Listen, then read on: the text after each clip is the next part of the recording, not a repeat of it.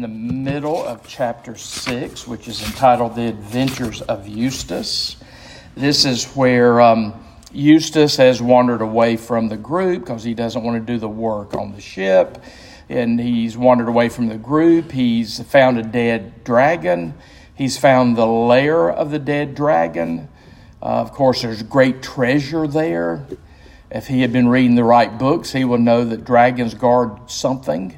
Most of the time, dragons guard treasure. So he goes in there and he finds, sees all that treasure, and he falls asleep on the treasure. That's where we left him at last week. So he fell asleep on the treasure, and the people back at the shore from the boat are looking for him.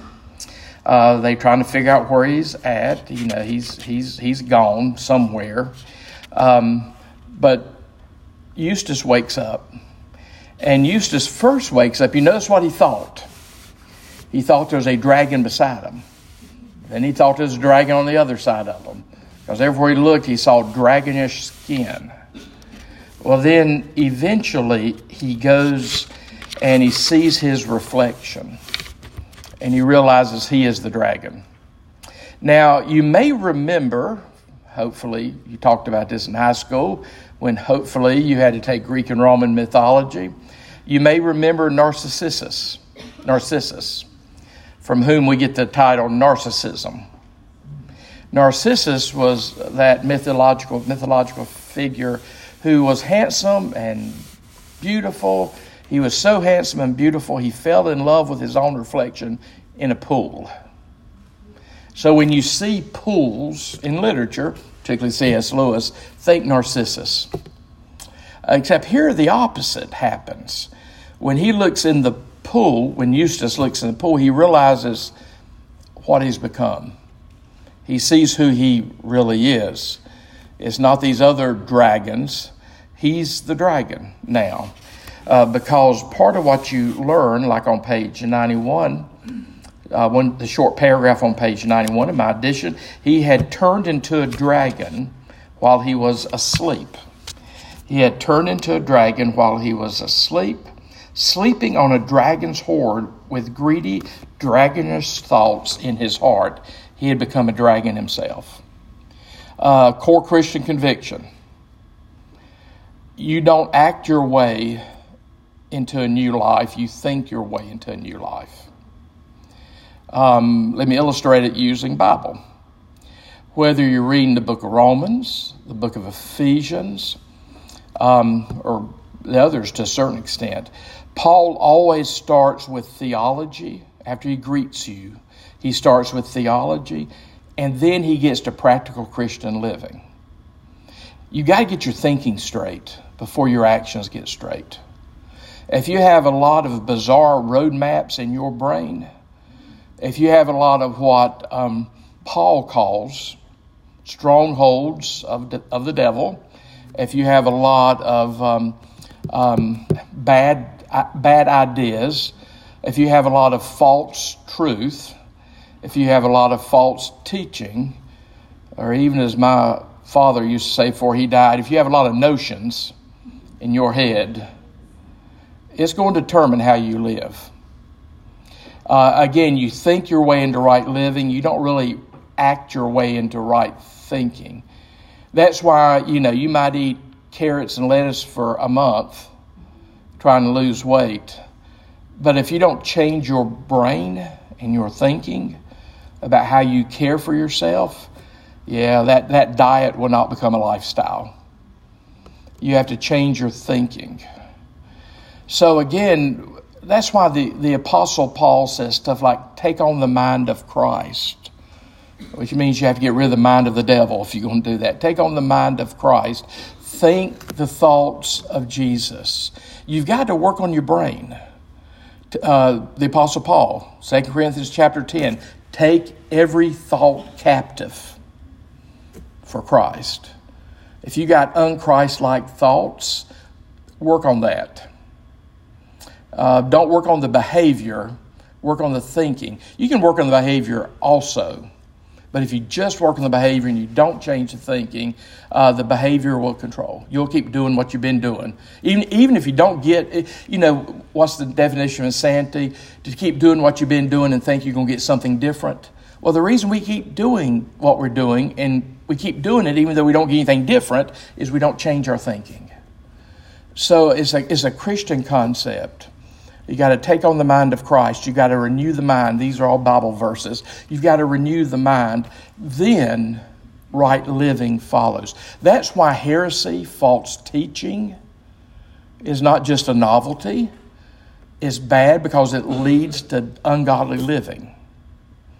You've got to work on your thinking. And again, if you read Harlequin romances all day long, that's not going to help your thinking. The computer people tell us garbage in, garbage out. So we have something to do with our thoughts. When the apostle says, take your thoughts captive to Christ, he's not being delusional about human nature. You can work on your thinking. What are you putting into your mind? What are you watching? What's your entertainment? Who's forming your values?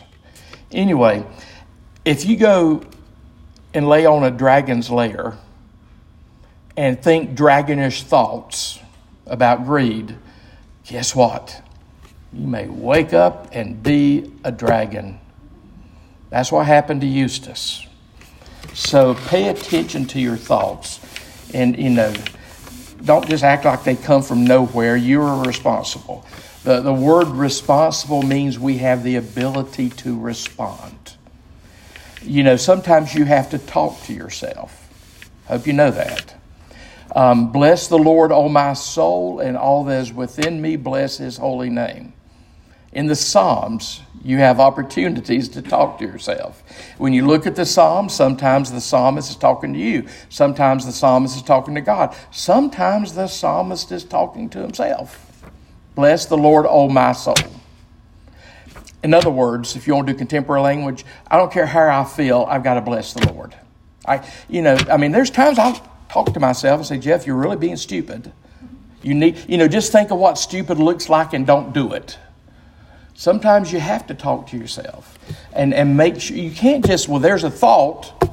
It came from my great-grandmother and I have no responsibility over it. We have to form our thinking. We have to renew the mind. Romans 12, 1 and 2. Don't be conformed to this world, but be transformed by what? The renewing of your mind. Without the renewing of the mind, there's no transformation. So I don't care if it is a well-beloved notion that your great-grandmother gave you. You need to evaluate, reflect, and work on changing that. You think dragonish thoughts, you'll become a beast. I hope you notice how many times in the rest of this chapter, in chapter 7, they talked about, and this was just being English, they talked about Eustace being beastly. Well, yeah, you should kind of think that's funny. He turned into a dragon. Yeah, he was beastly. We become beastly, and it's not quite so obvious to the people around us sometimes. Anyway, so notice what happened to Eustace. Yeah. But also notice, he was a better dragon than he was a little boy. On the next page, page 92, he realized that he was a monster cut off from the whole human race. An appalling loneliness came over him. On the ship, he just wanted to be left alone. He thought everybody else was fiends on the ship. But now an appalling loneliness came over him. He began to see that the others had not really been fiends at all. He began to wonder if he himself had been such a nice person as he has always supposed. Yeah, we can convince ourselves of amazing, ridiculous things. Yeah, up to this point, he thought he had always been a nice person. He longed for their voices. He would have even been grateful for a kind word, even from Reepicheep. So he starts the transformation when he sees who he is, when he sees what he has become. By the way, do you know what the word confession means, literally? To confess, con means with, fess means speak, comes from speak. So when we confess to God, we are saying to God what God says about us.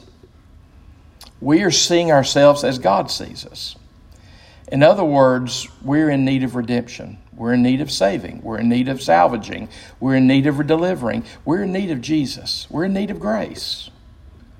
So until you confess, say with God, speak the truth about the human condition, there's no change coming. If you think you got your act together, you think you've been nice, you cherish the notions you have in your mind, there's going to be no transformation.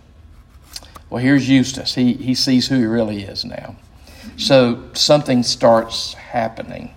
So he even has developed dragon taste. He's going to start eating flesh as a dragon. He can fly.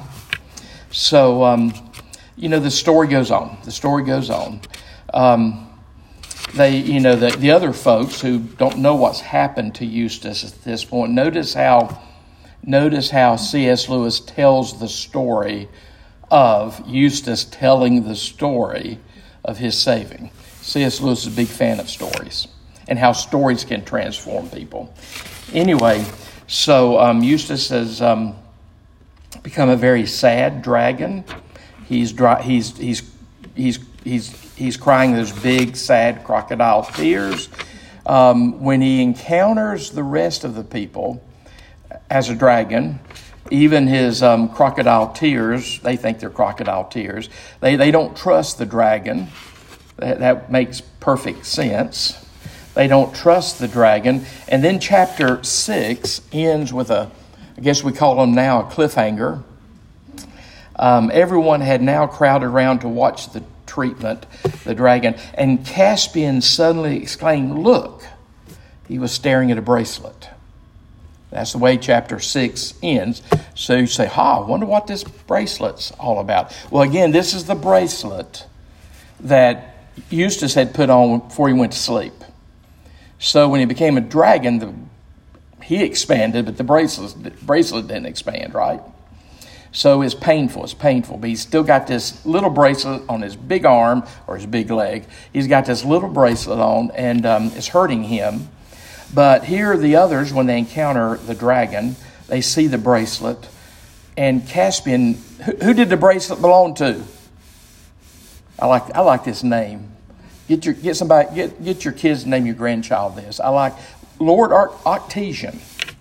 You learn on beginning of the next chapter, that bracelet has the family insignia of Lord Octesian. So at that point, Caspian thinks this dragon either ate, because that's one of the lords they're looking for, right? One of the lords of Narnia they're looking for. So they think, well, either this dragon ate Lord Artesian, or some enchantment came on Lord Artesian, and he's become a dragon. They don't know yet. It's Eustace, and of course, Reepicheep's the one ready to battle the dragon. The little mouse is ready to battle the big dragon. We like Reepicheep. Anyway, Eustace tries. Eustace they play like 20 questions. When they realize this may be Lord Octesian turned into a dragon, they start asking the dragon questions. Are you Lord Octesian? Finally, they say, he's answering yes and no, shaking his dragon head, trying to answer the questions the kids are giving them and the crew are giving them.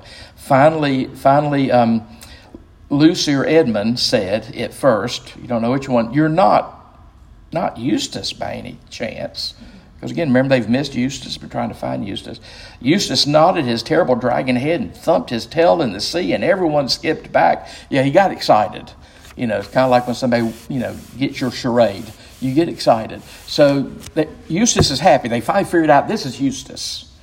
So here they've got an issue. They got a problem. Eustace is a dragon, and they are better to Eustace than Eustace has ever been to them. So Eustace begins to be helpful. Remember, he flies away and brings back a new mast for the ship. He functions as a heater and a hot water bottle for them on cold nights, because you may not know this, but dragons are very hot-natured. They breathe fire. So again, he's much better a dragon than he was at being a little boy. And if you notice on page 102, it says the pleasure for Eustace, quite new to him, of being liked, and still more of liking other people, was what kept Eustace from despair. I hope you notice in this section how Eustace was changing. He was being nice to people, and that was new for him. And people liking him, that was really new for him. But that's what kept him from despair. He's a dragon. What are you going to do with the dragon?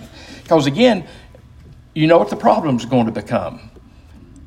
How do we take this dragon with us on our ship? That's going to be the problem. You notice during this period, Reepicheep, as the book says, Reepicheep was Eustace's most constant comforter. You even got a picture, a sketching there by Pauline Baines on page 103 of Reepicheep comforting Eustace, the dragon. I like Reepicheep. When I grow up, I want to be a mixture of Reepicheep and Lucy. Reepicheep was not treated well by Eustace. But Reepicheep is honorable. Reepicheep does his duty. Reepicheep is courageous and brave. So Reepicheep is being the most constant comfort to poor Eustace at this point. And notice he even tells Eustace a bunch of stories, because poor Eustace never read the right books. So Reepicheep is telling them stories, on page 103, 100 examples of emperors, kings, dukes, knights, poets, lovers, astronomers, philosophers, and magicians who had fallen from prosperity into the most distressing circumstances and somehow overcame them. Reepicheep's trying to encourage and comfort Eustace, the dragon. And it says Eustace never forgot it. Well, anyway, there's the problem. What are they going to do with this dragon? We can't leave him. He can't fly the whole time we're sailing. Can we put him on one half of the ship and move everything else to the other half of the ship? So they're trying to figure out the problem. Well, after 6 days, it's Edmund who discovers, early one morning, discovers Eustace, the boy again. He has to kind of figure it out as Eustace, because by this point they're used to Eustace being a dragon. But Edmund discovers Eustace, and of course the question is, what has happened, Eustace? You were a dragon, now you're not a dragon. Talk to me. You notice on the top of page 106, and this tells you a lot about sharing your faith in Jesus Christ. This tells a lot about sharing your story. Notice what the increasingly better Eustace says. At top of page 106, I won't tell you how I became a dragon, ... I want to tell you how I stopped being one. I've heard testimonies from people that included more about how sinful they were than they included how great Jesus Christ is. Don't focus on how you became a dragon. You need to know that. Don't focus on your dragonish life.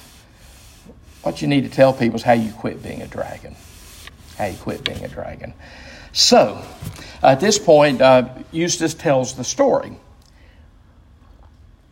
And again, C.S. Lewis is doing it this way because C.S. Lewis, throughout his life, wrote a great deal about the power of stories. The power of stories to change, the power of stories to captivate, the power of stories to do evangelism, the power of stories to do apologetics, which is what he's doing in the Chronicles of Narnia. He's telling you stories, and he's sort of sneaking Christian faith in, sneaking Christian ideas in, sneaking a Christian worldview in. Well, as Christians, you know what all this is about. And I'm going to read a little while. This is worth paying attention to. This may be the most famous section of almost any, other than maybe the death and resurrection of Aslan in The Lion, the Witch, and the Wardrobe. This may be your second most famous part. So here's Edmund telling the story. He's asleep. I'm on page 106, down at the bottom, last paragraph beginning. Well, anyway, I looked up and saw the very last thing I expected, a huge line. Well, you know who this line is. Eustace didn't know at this point. A huge line coming slowly toward me. And one queer thing was there was no moon last night, but there was moonlight where the line was. Bible, for a moment, the Shekinah glory. The glory that shines around the presence of God. The glory that shone around Jesus at his transfiguration. The Shekinah glory. So yeah, you're not surprised that this is a glowing line, because you know who this line is. Anyway, there's no moon out, but there's moonlight where the line was. So it came nearer and nearer. I was terribly afraid, but notice the kind of fear. I was terribly afraid of it. You may think that being a dragon, I could have knocked any line out easily enough, but it wasn't that kind of fear. I wasn't afraid of it eating me. I was just afraid of it. If you can understand. I hope you know about the fear of God. The Bible says a lot about the fear of God. In some ways, the controlling motivation in our life should be the fear of God. The Bible says a lot about the fear of God. Now, so you need to ask, what does that fear of God mean? Well, C.S. Lewis, one time, and I think it was Christianity Today in its early days, ran an article on C.S. Lewis and asked him, what were your top 10 most influential books? And by the way, I've read all 10. I commend all 10 of them. If you want to be curious, I'll give you the list. One of them was, and I actually had to read this in graduate school. It was a very significant book in the 1920s. It was a book by Rudolf Otto called something about the holy. Anyway, you can Google Rudolf Otto, the only book that's still out there. He wrote in the 20s. It's not The Pursuit of the Holy. That's A.W. Tozer. It's something about holy. But in that book, what Otto speaks of, and this had a big impact on C.S. Lewis, is the word numinous. And maybe I wished we used the word numinous as opposed to fear. We should, if you have a numinous experience, it is a kind of fearful experience. But in Rudolf Otto's book, he makes an illustration.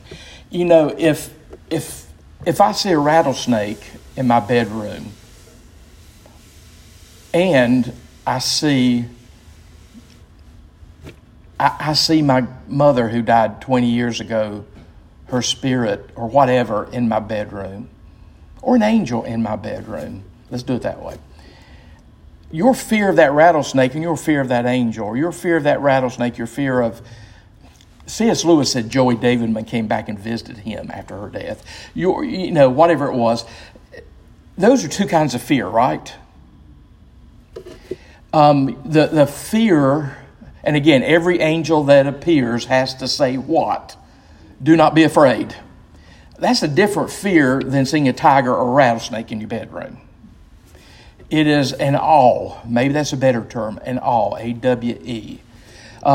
So when we experience the numinous, when we experience God, the sacred, the divine, when we have those thin places in life where heaven and earth come very, very close together, and I hope you've had them, that emotion should be in a category all by itself. And sometimes in the Bible, it is called the fear of God. It means you're having a numinous experience. And back to Eustace, it wasn't that kind of fear. I wasn't afraid of it eating me. I was just afraid of it. Yeah, I'm not afraid that God's going to hurt me. But, if he shows up in a very powerful way, you're going to have some weird emotions. If God shows up in your life, if God shows up in a very powerful way, and it feels just like your neighbor from next door coming to check on you, something's going on in your life. When it's God, You're in a whole different realm. It's a different emotion. It's a different kind of fear.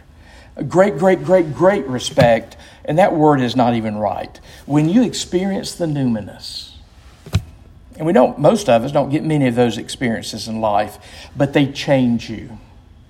They change you. You know, if I experience a rattlesnake, it'll just remind me how much I hate rattlesnakes. I don't know if it'll change me. It might keep me out of certain places. But if you experience God, really experience God, it changes you. That's the kind of fear that's being spoken of here.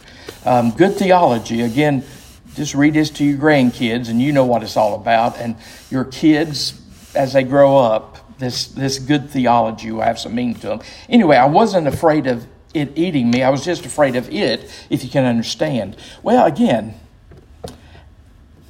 until you've eaten an orange, how can somebody explain to you what an orange tastes like? Until you've been in the presence of God, you can't understand it. But once you've been in the presence of God, you'll never forget it. Anyway, if you can understand it, Eustace says. Anyways, because he's telling the story to Edmund. Well, it came close to me and looked straight into my eyes.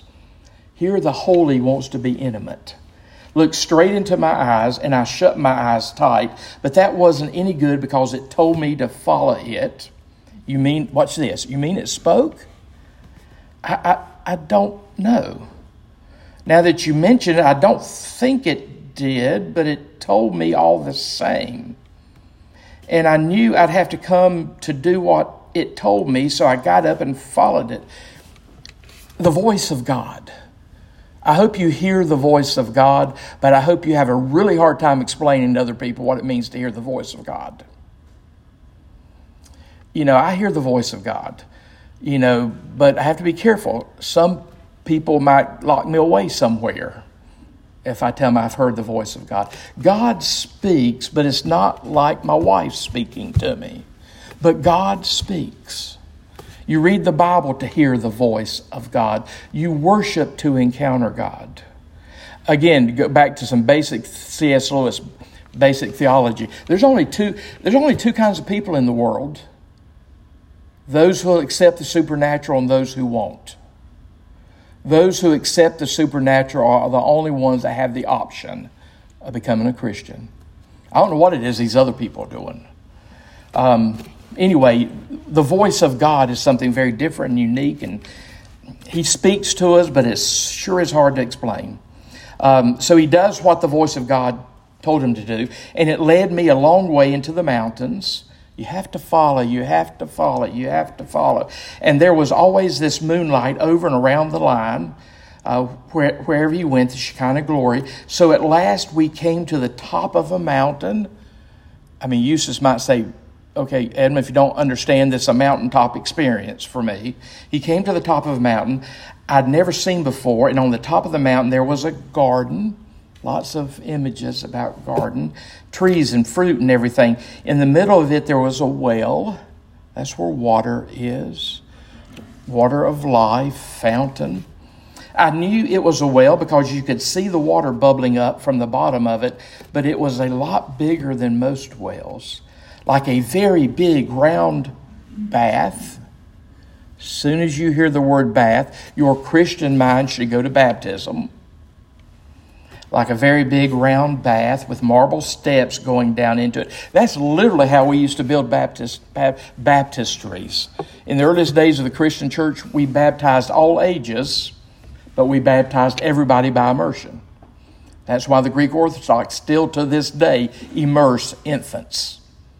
And we used to build baptistries with steps, because this is exactly the way Jews built mikvaot. This is exactly the way Jews built ritual washing pools. They were deep enough for immersion. You had steps going down into them. So this is the image of a historic Christian baptistry.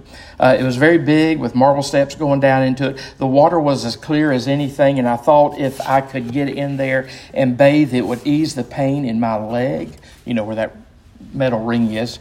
But the line told me I must undress first. You can't take any of your hellish ways into heaven. You need to leave your hellish ways behind. Now, you're going to notice from the rest of the story, all of Eustace's hellish ways are not left behind after Aslan does to him what Aslan does. But as the book will tell you, the cure has begun. So the cure from hellish to heavenly ways is what coming to faith means. The cure has begun to change us from the inside out, from hellish to heavenly ways. So here the line says to, and by the way, we used to baptize in the nude. Men and women were baptized separately. We have lots of documents from the earliest Christian history. You went down in the nude, you came up, we put a white robe on you to symbolize new life. Anyway, the line told me I must undress first. Mind you, I don't know if it said any words out loud or not. Back to the voice. I was just going to say that I couldn't undress because I hadn't any clothes on. He's a dragon. When I suddenly thought that dragons are snaky sort of things. Now, when you hear snake, you should go to Genesis 3, Revelation 12. Snake, dragon, devil. He thinks dragons are snaky sort of things, and snakes can cast their skins. Aren't we grateful for that? Oh, of course, thought I. That's what the line means. So Eustace, he says, I started scratching myself, and my scales began coming off all over the place. And then I scratched a little deeper, and instead of just scales coming off here and there, my whole skin started peeling off beautifully like it does after an illness, or as if I were a banana. In a minute or two, I just stepped out of this dragon skin. I could see it lying there beside me, looking rather nasty. It was a most lovely feeling, so I started to go down into the well for my bath. But just as I was going to put my feet into the water, I looked down and saw that they were all hard and rough and wrinkled and scaly, just as they had been before. If you think you can undress yourself,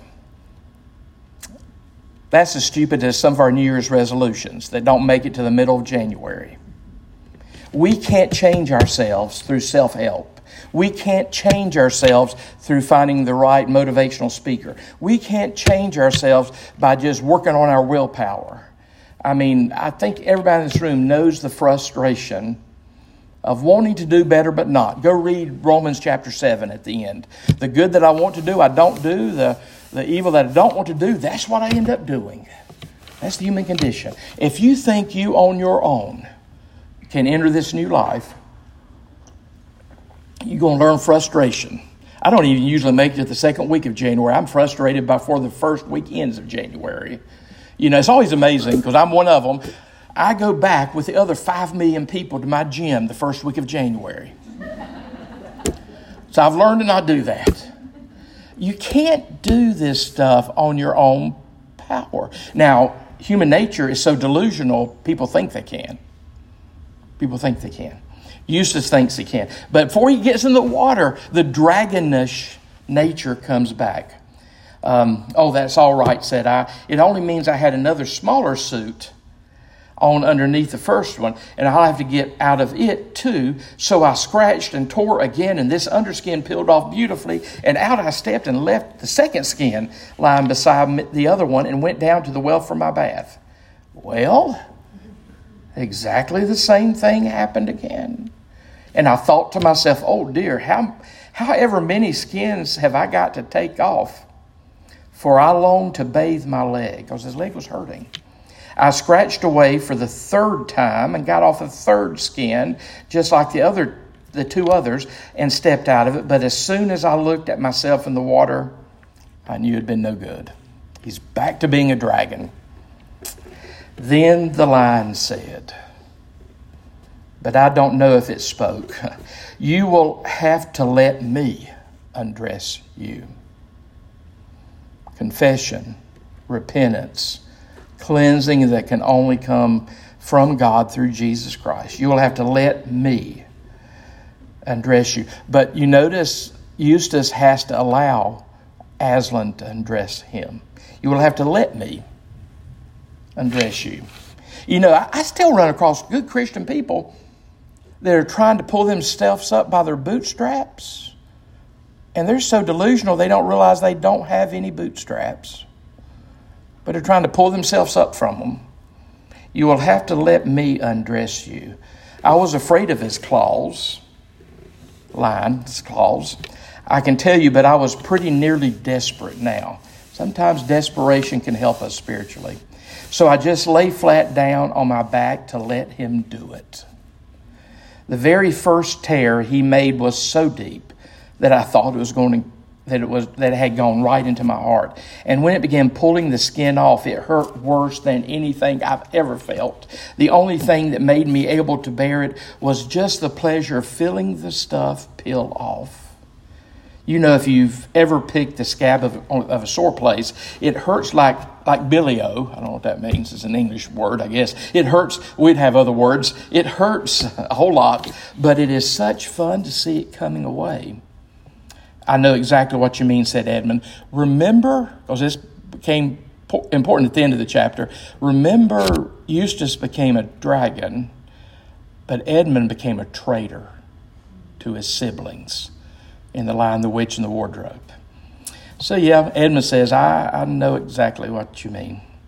Well, he peeled the beastly stuff right off, just as I thought I'd done it myself the other 3 times, only they hadn't hurt. Yeah, we don't know how to sanctify ourselves. We want to sanctify ourselves without any pain, without any pruning, without any loss, without letting go of anything, without changing anything. That's why we don't make it very far. When the Spirit of Christ works on us, yeah, it can hurt. We're being pruned. It's going to involve loss. We're going to have to walk away from some things and walk to some other things. Yeah, he said he tried it, 3 other times, but when he did it, it didn't even hurt. But what Aslan's doing is hurting. And there it was lying on the grass, only ever so thicker and darker and more knobbly looking than the others had been. And there was I, as smooth and soft as a peeled switch and smaller than I had been. Then he caught hold of me. I didn't like that much, for I was very tender underneath. He's newborn. He's very tender underneath now that I had no skin on. And he threw me into the water. Yeah, this is Eustace's baptism. It smarted like anything. But baptism is a sign of death. When I baptize your infant or when I baptize a 95-year-old, I'm declaring that person needs to die. Paul says baptism is an identification with the death of Christ. That infant needs to die to self. That 90-year-old needs to die to self. That's why it doesn't make a difference about the age. Baptism, Paul says this in the book, baptism is an identification with the death and burial of Christ. So again, I'm baptizing your little babies because they're sinful and they need to die to self. Same true for anybody else that comes to anybody else in older age. They need to die to self and experience new life. Anyway, that's why his undragonings didn't hurt, because that's the way we do it. We want to grow in Christ likeness, but we don't want to change. We don't want to give up anything. We don't want to lose anything. We may lose a friend or two. We may have a family member that doesn't understand. The list goes on. When Jesus works in our life, it's going to be a little painful. And if anyone is to follow me, he must pick up his cross. That's a symbol of execution. He must pick up his cross, deny himself, pick up his cross, and follow after me. Well, Jesus, we want to follow. Just none of this painful stuff. We want to follow, but we just want to add you to an already busy life. We want to follow, but we just want you as a little religious department of our life when we need a little comfort or inspiration or motivation. And Jesus says, no. If you're going to follow me, you've got to deny yourself, die to self, baptism, die to self, and follow me. You got to pick up your cross. Deny yourself, pick up your cross, die to self. In the ancient world, when somebody saw someone carrying a cross, like when they saw Jesus, they knew what that meant. He's on his way to death. That's why, please don't talk about, the cross you're bearing as a sore toenail. That's not quite strong enough for what the cross means. It means death to self. Yeah, we want to be changed and transformed and have our best life now and all that. We just don't want any pain involved. We want very little change involved. We don't even want discomfort or inconvenience involved, but usually great pain involved. That's why John Wesley told his preachers to preach on John 15 every year, once a year, because that's where Jesus says, he has to prune us.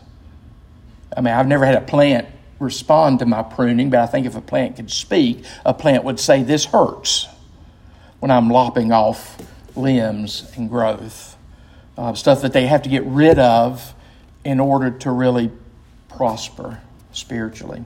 Anyway, throws them in the water. It smarted like anything, but only for a moment. And after that, it became perfectly delicious. And as soon as I started swimming and splashing, I found that all the pain had gone from my arm. And then I saw why I'd turned into a boy again. Following Christ makes us more and more human. In the sense, not human, fallen human, which is what we are by birth. Following Christ makes us more human in regards to the humans that God wants us to be. Those of you that are doing Great Divorce, you notice that the point of heaven is that's where we finally become who we were created to be.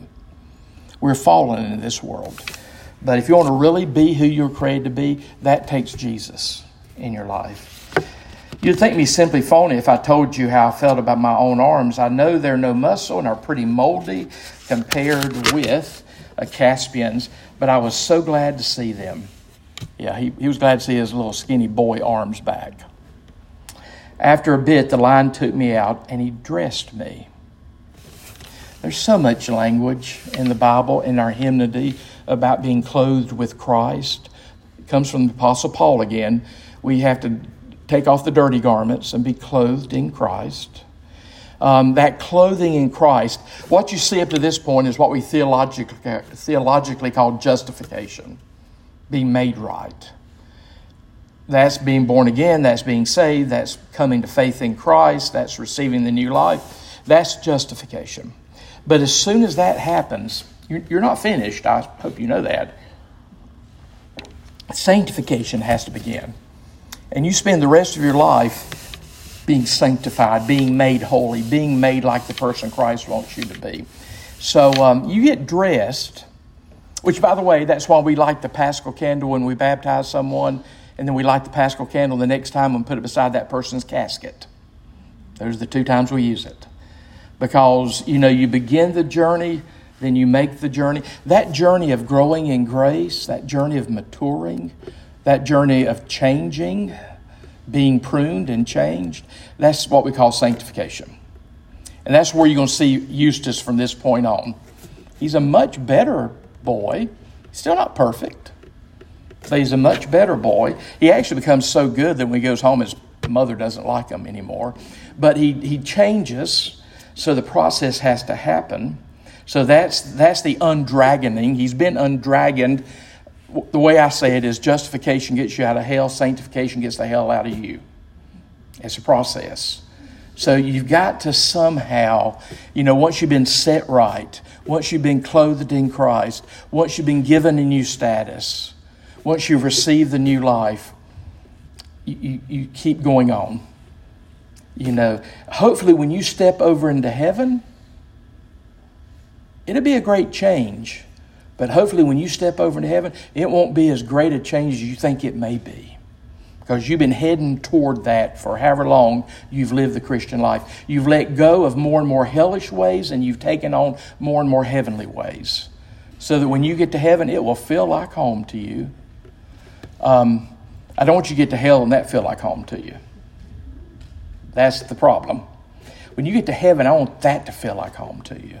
Again, for all of you that are reading The Great Divorce, you know all about that. But that's the process of sanctification. Anyway, and I want you to notice, as you get, one thing I like, because at the bottom of 110, Eustace starts to apologize to Edmund. He wants to apologize to everybody now because he's been terrible up to this point.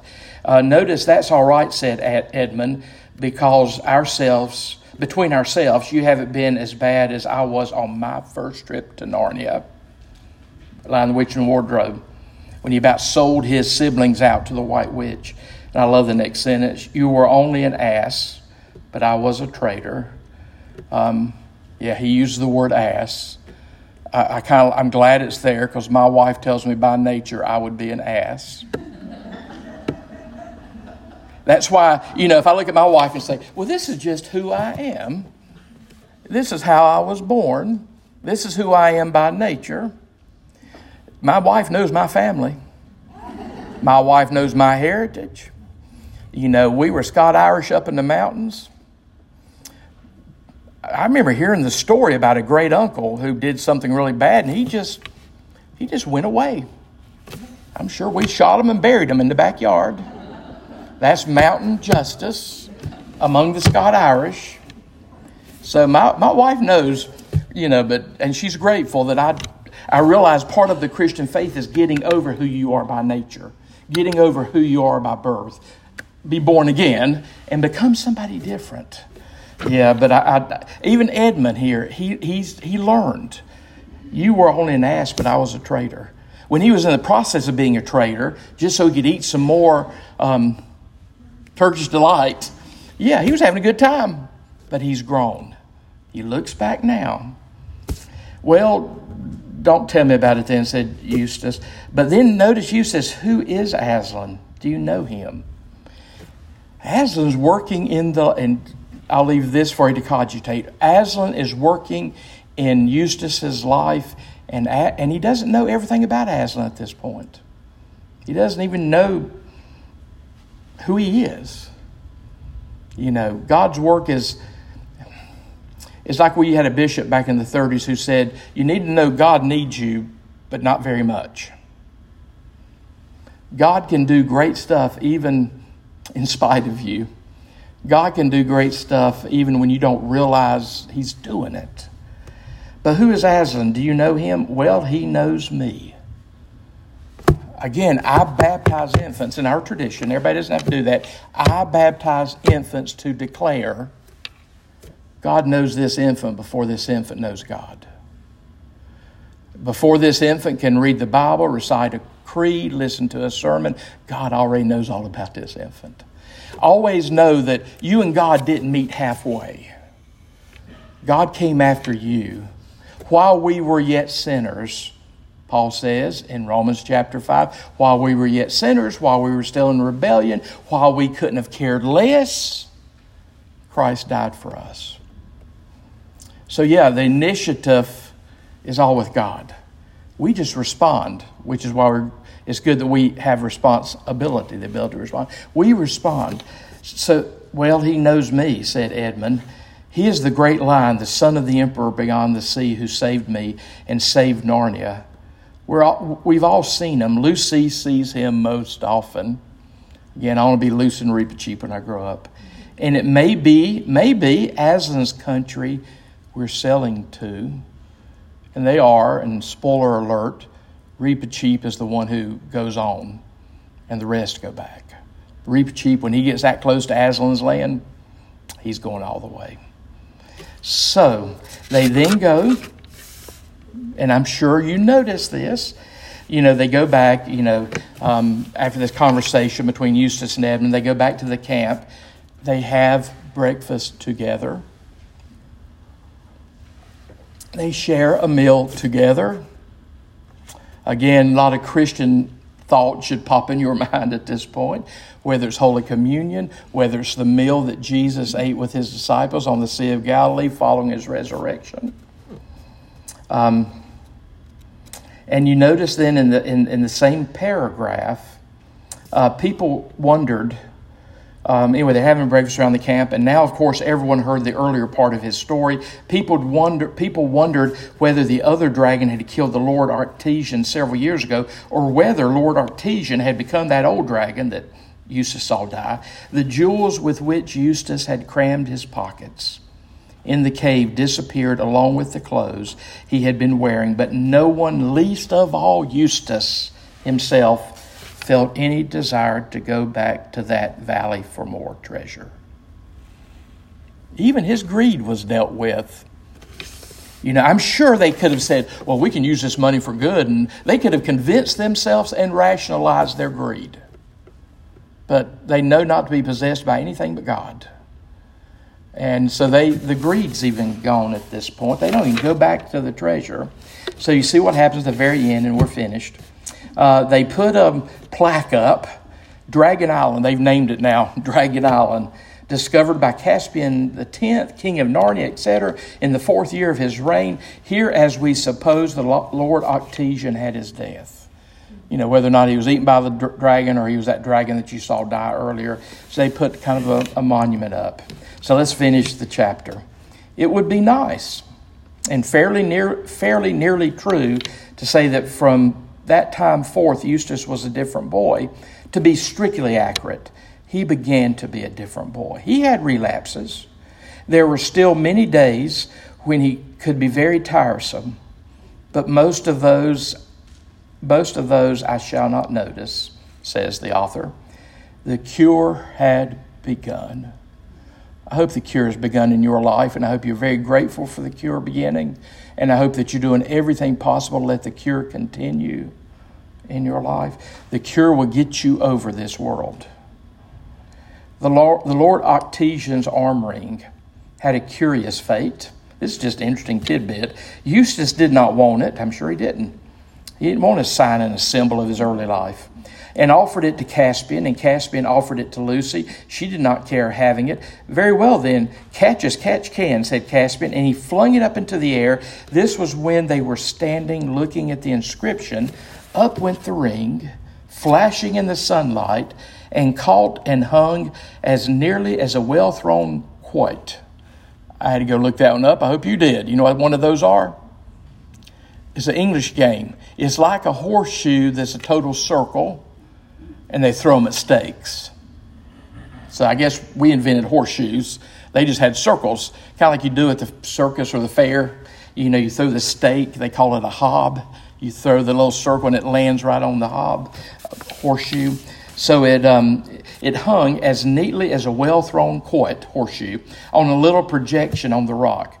No one could climb up to get it from below, and no one could climb down to get it from above.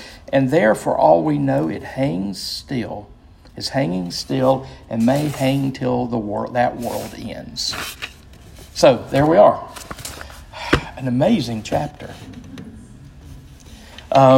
Here's going to be your task. I want you to find a kid to read that to and try to read it without editorializing.